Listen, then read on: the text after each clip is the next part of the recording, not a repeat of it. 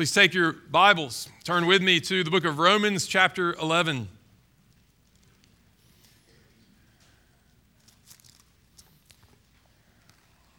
Reading together this morning, Romans chapter 11, verses 7 through 16. This is God's word. Paul writes, "What then? Israel failed to obtain what it was seeking. The elect obtained it, but the rest were hardened. As it is written, God gave them a spirit of stupor, eyes that would not see, and ears that would not hear, down to this very day. And David says, let their table become a snare and a trap, a stumbling block and a retribution for them. Let their eyes be darkened so that they cannot see, and bend their backs forever.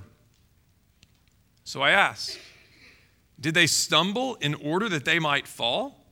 By no means. Rather, through their trespass, salvation has come to the Gentiles, so as to make Israel jealous. Now, if their trespass means riches for the world, and if their failure means riches for the Gentiles, how much more will their full inclusion mean? Now, I am speaking to you Gentiles. Inasmuch then as I am an apostle to the Gentiles, I magnify my ministry in order somehow to make my fellow Jews jealous, and thus save some of them. For if their rejection means the reconciliation of the world, what will their acceptance mean but life from the dead? If the dough offered as first fruits is holy, so is the whole lump. And if the root is holy, so are the branches." Amen. The grass withers, the flower fades, but the word of our God stands forever. A question for you this morning. Are you an anti-Semite? I say, what's a Semite? Well, a Semite is, technically speaking, anyone descended from Noah's son Shem. But in modern usage, right, we refer to primarily the Jews as Semites. And so the question, are you an anti-Semite? I hope that everyone here this day who believes in the Lord Jesus Christ would categorically deny that question, would say, of course I'm not. Right? And I assume this morning that you are seeking to kill the sin of racism in your heart in whatever form it might find itself. I assume that you're not painting swastikas on Jewish businesses and homes. I assume that you're not vandalizing or assaulting Jewish citizens of this country. You're not blaming Jews for every bad thing that's happened to our country. You're not denying that the Holocaust ever existed. Right? I would hope and pray that you're not an anti-Semite. But I wonder if it is possible this morning that in the world in which you live, the things that you listen to, the things that you read, the things that you watch, the people you follow on social media, I wonder if it's possible that subtly or not so subtly, your views about the Jews are being shaped in an anti-Semitic, unbiblical fashion. Now, we've even read it this morning in Matthew. We read it in Peter's words in Acts chapter 2 and Paul's words in 1 Thessalonians chapter 2, explicitly that the Jews crucified and killed the Lord Jesus Christ by the hands of the Romans. But unfortunately, throughout church history, this fact, this truth, has led some professing believers to make applications that the apostles would never have made. Whether that manifests itself in pride toward the Jews, in suspicion of Jews, or even violence against Jews. Now, I realize that Mississippi is not a state that is known for a large population of Jews, of Israelites. Right? And so it's possible that you look around your circle of influence, your orbit, and you realize, I have no relationships with anyone who is Jewish by blood or by religion. Maybe you rarely ever think about Jews unless you're reading the Bible, right? And so perhaps your attitude toward Jews and the attitude of most Christians in Mississippi is not one of arrogance or aggression, but it's one of just apathy. Well, in our text this morning, as Paul begins to land the plane of Romans chapter 9 through 11, we learn here that our posture toward Jews should be neither arrogance, nor aggression, nor apathy, but rather it should be a humble and deliberate, intentional attractiveness. And we learn this from what Paul tells us in our text about God's plan for both Jew and Gentile, and Paul's own purpose in light of God's plan. Now, as you know, Paul has been talking about Jews and Gentiles a lot throughout these chapters that we've been in Romans. But as he comes to a conclusion of this section, he's going to be talking about it a lot. So the next few sermons, we're going to be thinking about Jew and Gentile and the relationship between the two and the relationship between both to the Lord. Now, this is, as you perhaps know, a very difficult and disputed and debated portion of God's word. But my prayer is that whether you agree with my understanding of the text or not, right, that your heart will be filled with the same evangelistic zeal, the same theological awe that marks the Apostle Paul in these chapters. So I want us to see this morning, first, God's plan, second, Paul's purpose, and third, our posture. First, God's plan. If you've been with us these last few months, you know that as we've been preaching Romans 9 through 11, Paul has been dealing with a very serious theological problem, right? He's been wrestling with this problem that the majority of Abraham's offspring, the majority of the Israelites, the Jews, have rejected God's salvation by grace alone, through faith alone, in Jesus Christ alone. As Paul has told us, they have pursued righteousness, but they've pursued it by works rather than by faith in Jesus Christ. They've sought to establish their own righteousness rather than receiving the righteousness that comes from God as a gift, the righteousness that is outside of themselves. And here's the problem for Paul. If so many of the Jews, of his fellow countrymen, right, have not attained salvation, then does that mean that God has rejected his chosen people? Does that mean that God has broken his promises? Well, last week we saw, when Pastor Dean opened up the beginning of Romans chapter 11, we saw Paul's answer to that question. I asked then, has God rejected his people? Paul says, by no means. Absolutely not.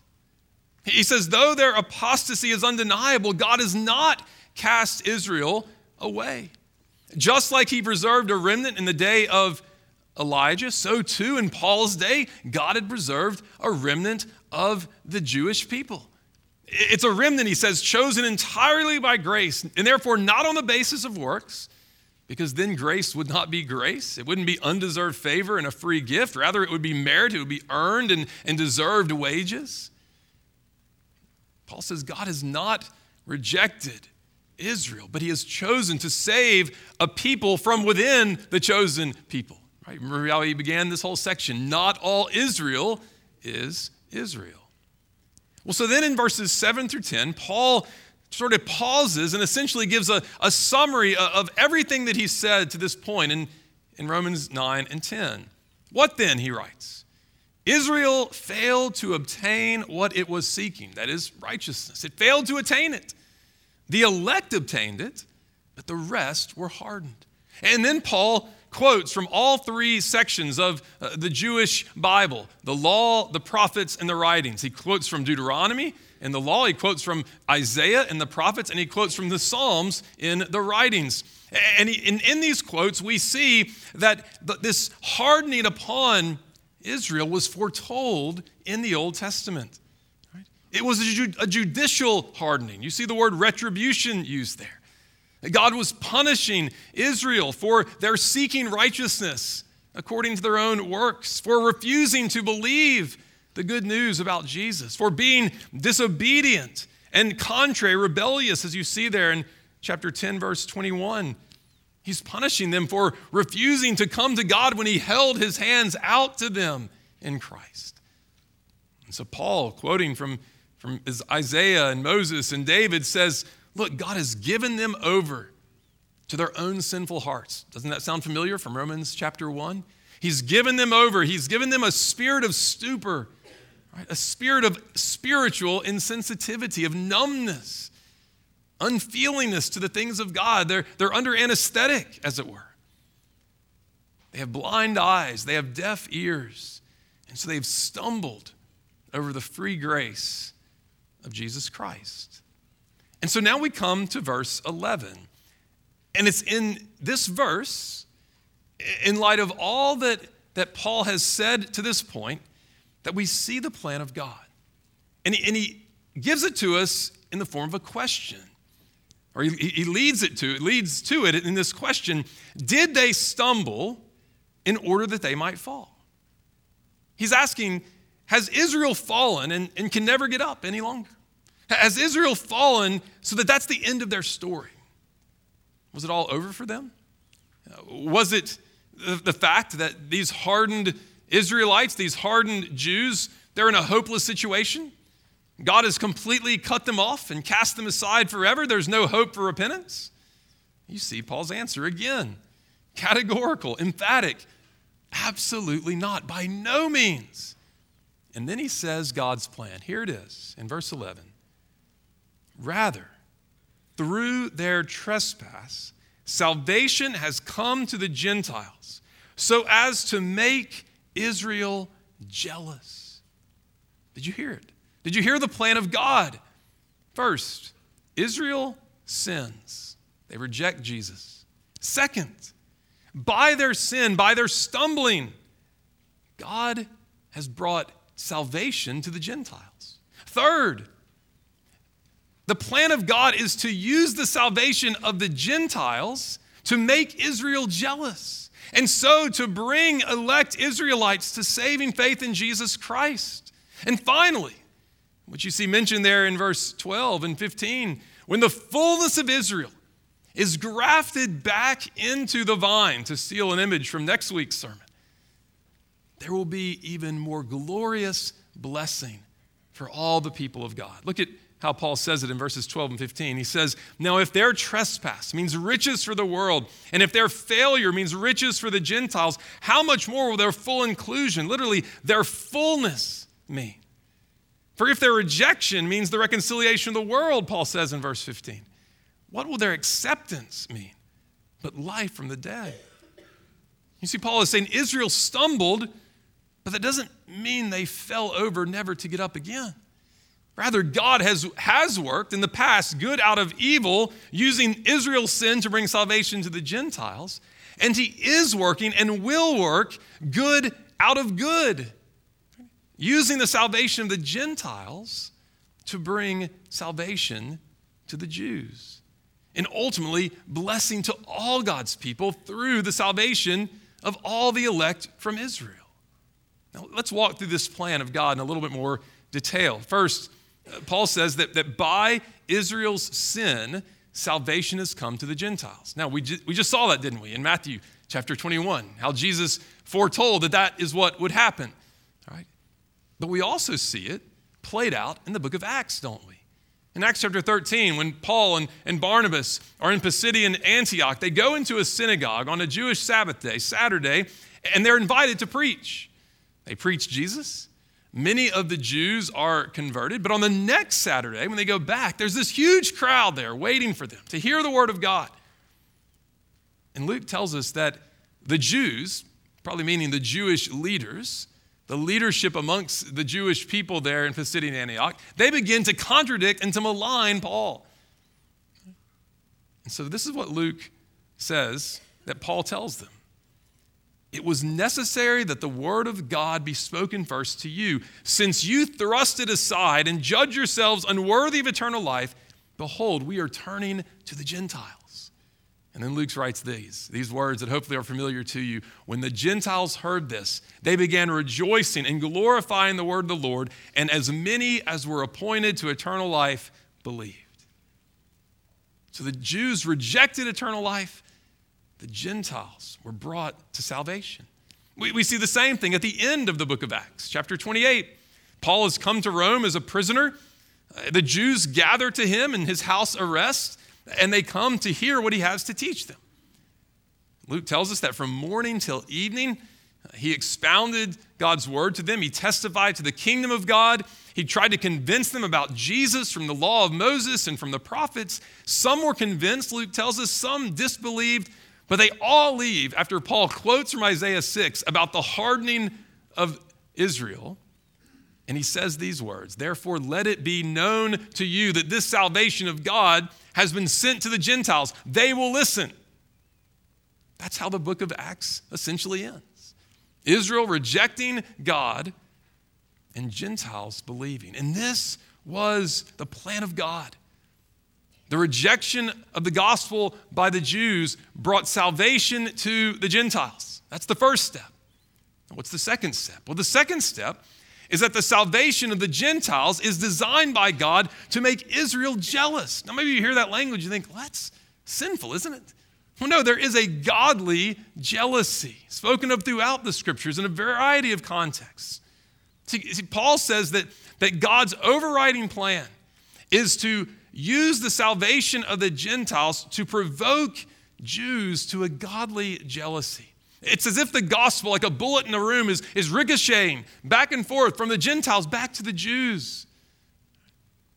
As the Jews see the Gentiles enjoying the blessings of the gospel that had been foretold and foreshadowed in all the administrations of the covenant of grace from Abraham and Moses and David and the new covenant and the prophets. As the Jews see Gentile believers, us, experiencing the forgiveness of sins through the Christ, who is the suffering servant of Isaiah 53. As they see Gentiles like us experiencing the righteousness that comes by grace, reconciliation to God and to one another, and even to believers across all ethnic lines.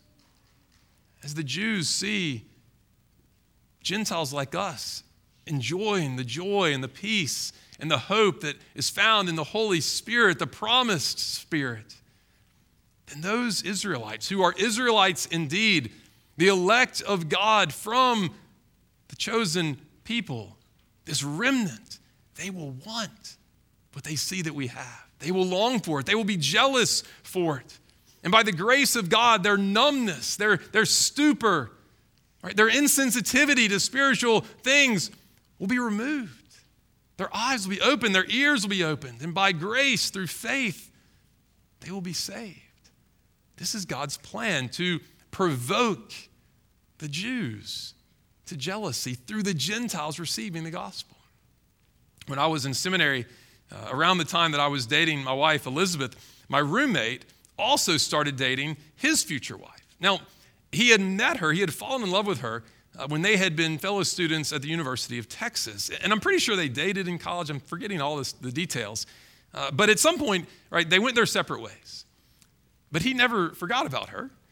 And at some point in seminary, right, as I was starting to get to know Elizabeth, he heard that another guy was pursuing this girl in Texas. And just a switch was flipped. He's like, wait a minute. That's the girl I want to marry. Right? That's the girl that's going to be my wife, not that guy's wife. And so he literally drove over to Texas, sat down with her and said, we need to get married, not this guy. You need to marry me. Right? Now, I wish I'd remembered and knew the whole story with all the details. Elizabeth might remember better than I'd about to ask her. But can you believe that? What courage, what boldness. But it was because he was provoked to jealousy. He said, wait a minute, I want what you have. I want her to be my wife. And so they're married today, right? He got her. That jealousy provoked him. And that's what Paul is saying here. That godly jealousy stimulated, spurred on through seeing the Gentiles come to faith. Which brings us to the next step. The next step in God's plan, you see there, is that when the fullness of Israel, when the full number of God's elect from Israel are grafted back into the olive tree of the people of God, then all of us will experience incredible and even more glorious blessing. Now, Paul doesn't say exactly what this blessing is, although in verse 15 he compares it to life from the dead. Right, it's a similar statement, though, as what we find at the end of Hebrews chapter 11. When the author of the Hebrews says regarding us, current believers and the Old Testament saints, he says, God has provided something better for us so that apart from us, they would not be made perfect. It's not until all the saints of God are gathered in together that the final blessing comes. Now, let me acknowledge this, and some of you may already be thinking this. Most commentators, even most Reformed Presbyterian commentators, would see in this plan of God that I've been walking through here in verse 11 and 12, they would see in this plan that Paul is prophesying of a great future in gathering of the Jews. A future large-scale conversion at the end of the age, right? The fullness coming in all at once, soon before Jesus returns. That's the conventional way, traditional way of understanding this passage. Now, part of the reason that folks understand it that way is because of how they understand verses 25 and 26, which we'll get to in a couple of weeks. But I would argue that O. Palmer Robertson, in his book, The Israel of God, is right to see that what Paul is talking about here in verses 11 and 12 and 15, this temporal sequence, is not something that Paul was thinking was going to happen way down at the very end of history, but rather it has happened. It is happening. It will happen throughout this present age. Now, is it possible? Is it desirable that there would be a large influx of Jewish believers at the end of the age? Absolutely. Don't hear me saying that I don't want that to happen. But my point is that I'm not persuaded that that's what Paul is teaching in this text. And one of the main reasons that I don't think that that's what Paul is teaching is because of how Paul speaks of his own purpose in light of God's plan. So we've seen God's plan to bring salvation to the Gentiles through the sinning of the Jews, and through the salvation of the Gentiles to bring salvation to the Jews, and the salvation of the Jews will redound to fullness of glory, fullness of blessing upon God's people. So but what is Paul's purpose, secondly, in response to this plan of God? Well, you see it there in verses 13 and 14. When Paul says, "Now I am speaking to you Gentiles. Inasmuch then as I am an apostle to the Gentiles, I magnify my ministry in order somehow to make my fellow Jews jealous, and thus to save some of them. Because, and then he goes on to quote what we've seen in verse 15, and just again, look at that last phrase. What will the acceptance of God of the Jews mean but life from the dead? Do you see what Paul is saying? Look, I'm an apostle to the Gentiles. My predominant ministry and mission, I've been sent primarily to speak the gospel to the nations. We see it in the book of Acts. We see it through all of his letters. But what he's telling us here is that in light of God's plan to save Israel as well as to save sinners from among the Gentiles, Paul's ministry to the Gentiles isn't just about the Gentiles. You see, Paul's ministry to the Gentiles has a deeper purpose, a more foundational purpose, that is to provoke the Jews to jealousy. Paul's purpose is in line with God's plan. He wants to make the Jews jealous of all the saving benefits that the Gentiles are experiencing so that some of them might be saved as well, so that they might be accepted by God, that his ministry, through his ministry, the elect Jews are brought to saving faith. And so Paul says he magnifies his ministry. He glorifies it. That is, he speaks highly of what God has called him to do in bringing the gospel to the Gentile nations so that the Jews hear and some are provoked. Some are brought to saving faith. He knows that God is fulfilling his plan to bring Jews to saving faith even as he brings Gentiles to saving faith. And I would argue that we see that emphasis throughout the rest of chapter 11. Look at verse 23. Paul is affirming that if the Jews don't continue in their unbelief, God has the power to graft them back into the olive tree of the people of God from which they were broken off for their unbelief. So Paul, again, is focusing on the present tense reality of Jews being brought into the people of God. And then in verses 30 and 31, notice how Paul summarizes God's plan here once more. He says, "For just as you, Gentiles, were at one time disobedient to God, but now have received mercy because of their disobedience, so they too have now been disobedient in order that by the mercy shown to you, they also may now receive mercy." Now. in the present age. God's plan has unfolded throughout the history of the church as redeemed Gentiles induce Jews to jealousy, and the elect are brought to saving faith and are shown mercy now. And look, we have two examples even in our own church. Do you realize that Rob Waltzer and Howard Grayland, they are Jews who were brought to saving faith in Jesus Christ? Well, Howard, wave your hand. People don't see Howard. He's up there in the sound booth, right? You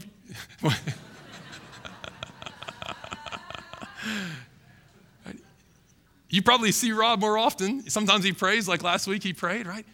But did you know that these brothers are a fulfillment of the plan of God even here in Romans chapter 11? And God's providence, in large part through their relationship with other Christians, Gentile Christians, they were brought to saving faith. So Paul's purpose was not merely to see Gentiles come to Jesus. That was the priority of his ministry. But below that, underneath that, there's a sense in which an even higher priority, an even more intentional concern of his, is to provoke his fellow Jews to jealousy so that they might be saved as well. And that brings us to the last point. If this is God's plan, if this is Paul's purpose, then it must be our posture as well. Again, look at verse 13. Paul makes explicit that he is speaking particularly to Gentiles. I'm speaking to you, Gentiles, he says.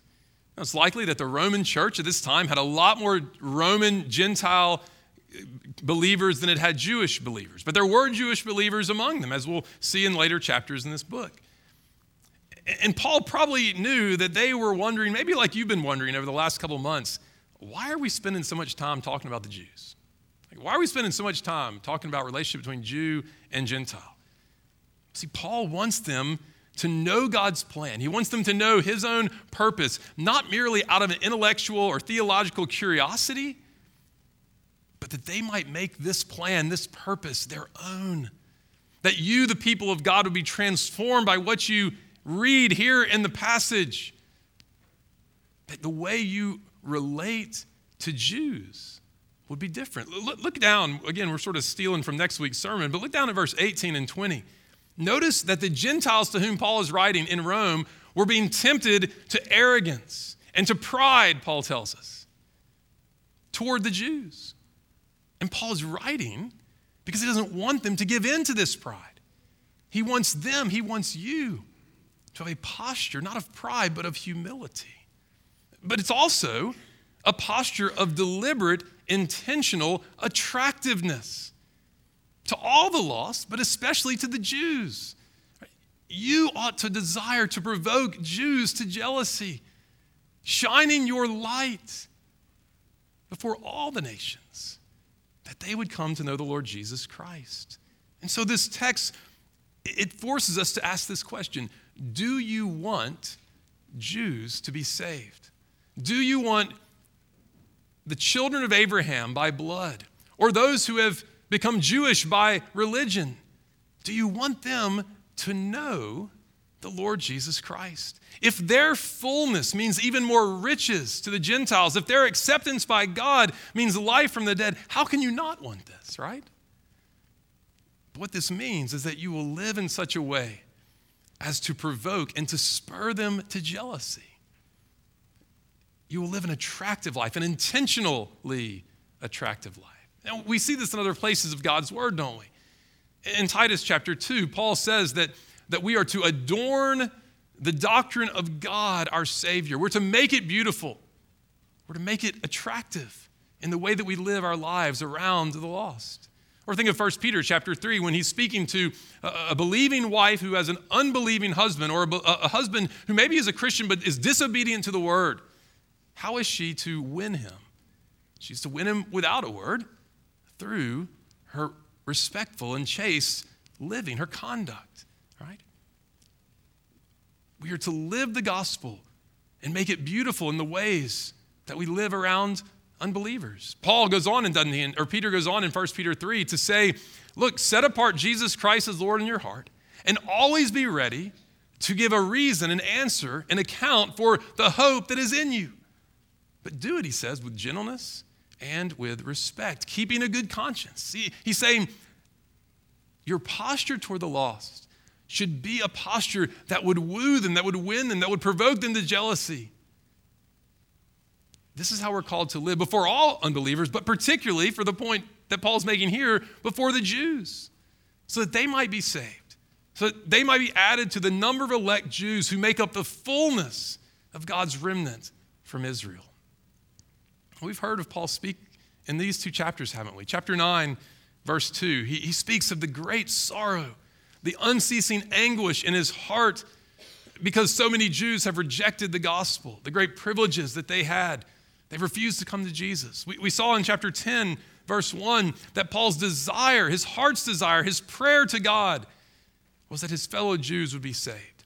And as we've looked at those texts, we've sought to make application to you in all your spheres of influence, right? That this is the way you ought to think and the posture you ought to have regarding everyone who doesn't know Jesus.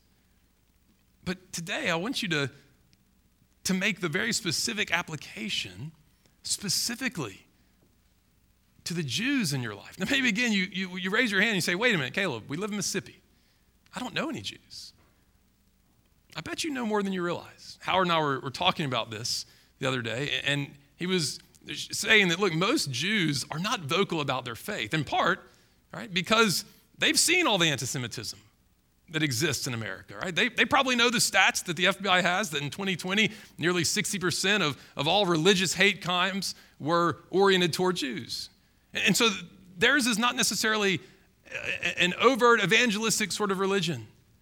Right? So it could well be that you live by and you work with Israelites, Jews, but you don't know it. Right? I know, as I've thought about my own life, that on Thursdays when I go play pickup ultimate frisbee, the Jewish rabbi from Beth Israel congregation, right, the building right next to the former Trinity Presbyterian Church, he plays with me. Right? I know that my cousin married a Jew. I know that I've had, a conversation with Russ Roberts, who's a Jewish economist and podcaster, right? We all have people who are Jews by blood or by religion in our life. And Paul is saying, are you praying for their salvation? Are you speaking to them of the glories of the gospel of Jesus Christ, the fulfillment of the word of God? Are you seeking to make them jealous by your experience of the gospel promised in the Old Testament, fulfilled in Jesus Christ, the Messiah? Brothers and sisters, go and preach the gospel to the lost, to the Jews around you. But let me warn you, how to begin this sermon, are you an anti-Semite? Let me warn you that it could be even today and maybe down the road where if you preach the gospel to the Jews, you'll be accused of being an anti-Semite. You're trying to convert them. Yes, we are. We desire as many as the Lord might call to himself to be brought in to the people of God through faith in Jesus Christ. Call me what we will. If I'm preaching Christ, if I'm proclaiming him, right? If you are speaking to your friends, your neighbors, even your family members, right, about the love of God in Jesus Christ, the Messiah, right, you will be persecuted. But fear not, Jesus says. Right? Fear not what they might do to you. Continue to speak, continue to live in a humble, attractive life, so that all that God has chosen from before the foundation of the world will be brought to saving faith, that the fullness of the Jews might come in. Let's pray together. Lord, we thank you for your word. Difficult as it is in places, yet, Lord, we thank you that you have unfolded for us in this passage what you are doing. Lord, would you help us to think bigger than ourselves, to think outside of ourselves. Lord, would you help us to have boldness and courage and humility and intentionality as we go forth into the world. Lord, help us to have our eyes open. Help us to take the initiative in conversations with people, Lord, that we might discover where folks are spiritually. Lord, we pray particularly this day for the Jews, for those who would claim an adherence to the faith of Abraham. Lord, we understand on the basis of your scriptures that The gospel of Jesus Christ is the culmination, the climax, the fulfillment of the faith of Abraham. Lord, we pray that we might live in such a way that Jews, even here in Mississippi, the small number that are here, Lord, would be provoked to jealousy, would delight to hear the glorious good tidings. That the same work that you've done in the heart of Rob, Walter, and Howard Grayland, Lord, you would do in others.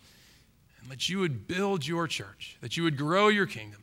Father, that your people of old, that some of them would no longer be hardened, but would have their eyes open to see the glorious gospel of Jesus Christ. In his name we pray. Amen.